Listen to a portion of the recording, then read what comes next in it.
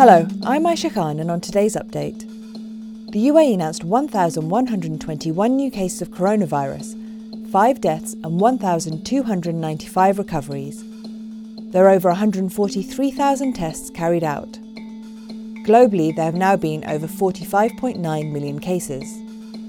The UAE formed a new committee yesterday, tasked with leading the country's economic recovery post-pandemic. The National COVID-19 Crisis Recovery Management and Governance Committee must develop support programs for businesses and industries to aid in the country's efficient financial recovery. This will involve developing a strategic plan that sets out roles, responsibilities, and key strategic and operational performance indicators with the end goal of ensuring a safe return to normality across society. Dubai will create a dozen new beaches and millions of square metres of green spaces at a cost of more than 2.5 billion dirhams. The 29 projects, announced by Sheikh Mohammed bin Rashid, Vice President and ruler of Dubai, on Twitter on Saturday, aim to improve the quality of life for Emiratis and residents. The Emirate will also build more spaces for swimming, better running paths and longer cycling lanes. Sheikh Mohammed wrote, "We are continuing to develop our city, we continue to improve our quality of life, and we continue to build our future." Residents and visitors in the UAE can now visit Jebel Hafid Desert Park in Al Ain, as it is set to reopen today.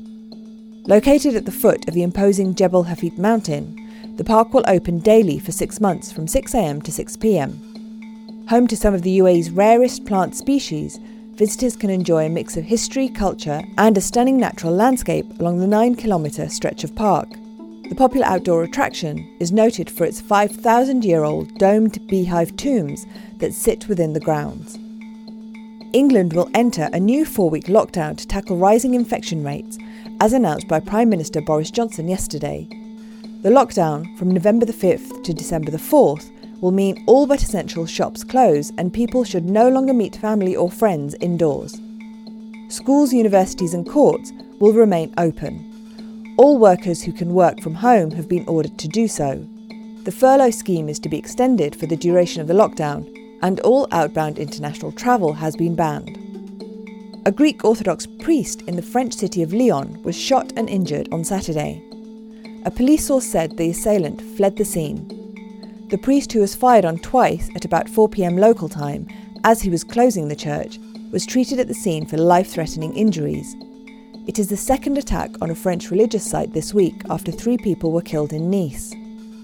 Police cordoned off the area and are hunting for the attacker, who was alone and fired from a hunting rifle.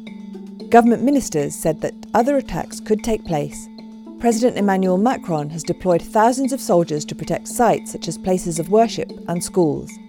The attacks followed the killing of a Paris area teacher who showed students cartoons of the Prophet Muhammad as part of a lesson on free speech. Now over to Jason Von Berg for what's trending. US Election Day is fast approaching. Both Joe Biden and Donald Trump are carrying out last-minute campaigning in key locations across the country. Their social media profiles are equally as active. We have reporters dispatched across the US Capitol and in other parts of the country, so stay with us for the latest developments on the American election, #Election2020. Nearly 1 million people in the Philippines have been evacuated as the world's strongest typhoon of 2020 approaches the island nation. Typhoon Goni is expected to make landfall today, bringing with it violent winds and strong rains. And from Barbra Streisand to Hugh Jackman and Anumpam Kaur, tributes from far and wide are pouring in for the late Sean Connery. The legendary actor passed away in his sleep aged 90. Connery, an Oscar winner and famed for playing the original James Bond, was described by many as one of the greatest actors who ever lived. Aisha, back to you. That's it for today's update. For more audio content, head to the podcast section of thenationalnews.com.